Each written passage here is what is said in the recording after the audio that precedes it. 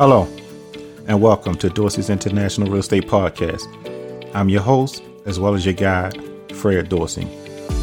Please be sure to like, follow, and subscribe to @Dorsey's Realty on Facebook, LinkedIn, Instagram, YouTube. And you can even subscribe to our newsletter, which can be found on the web at dorseysrealty.com.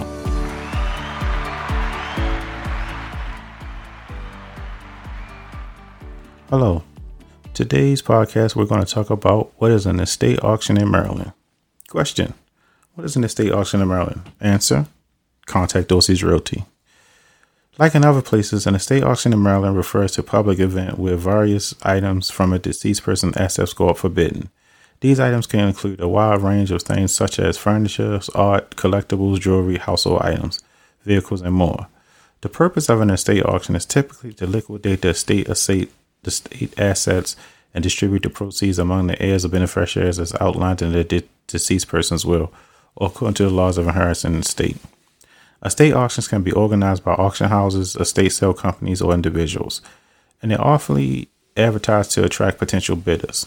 The auction process involves an auctioneer who guides the event, presents each item for bidding, and manages the bidding process until the highest bid is reached.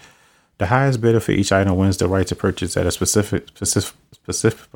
specified price. In Maryland, estate auctions are subject to state regulations and laws that govern auction and estate sales. It's essential to be aware of these regulations as they may vary depending on location and specific circumstances.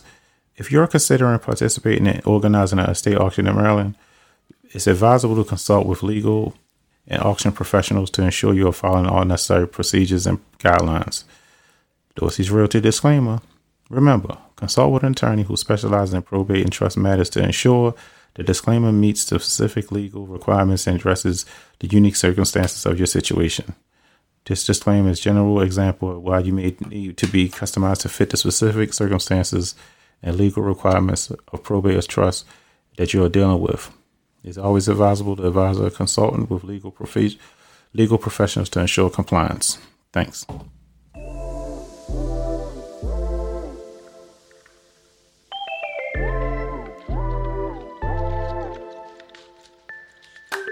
Thanks for listening to another episode of Dorsey's International Real Estate Podcast. Don't forget to like, subscribe, and comment. Stay connected off the show by visiting dorseysrealty.com. Local expertise, global presence. Your resource for all things probate, estate, and trust in the title.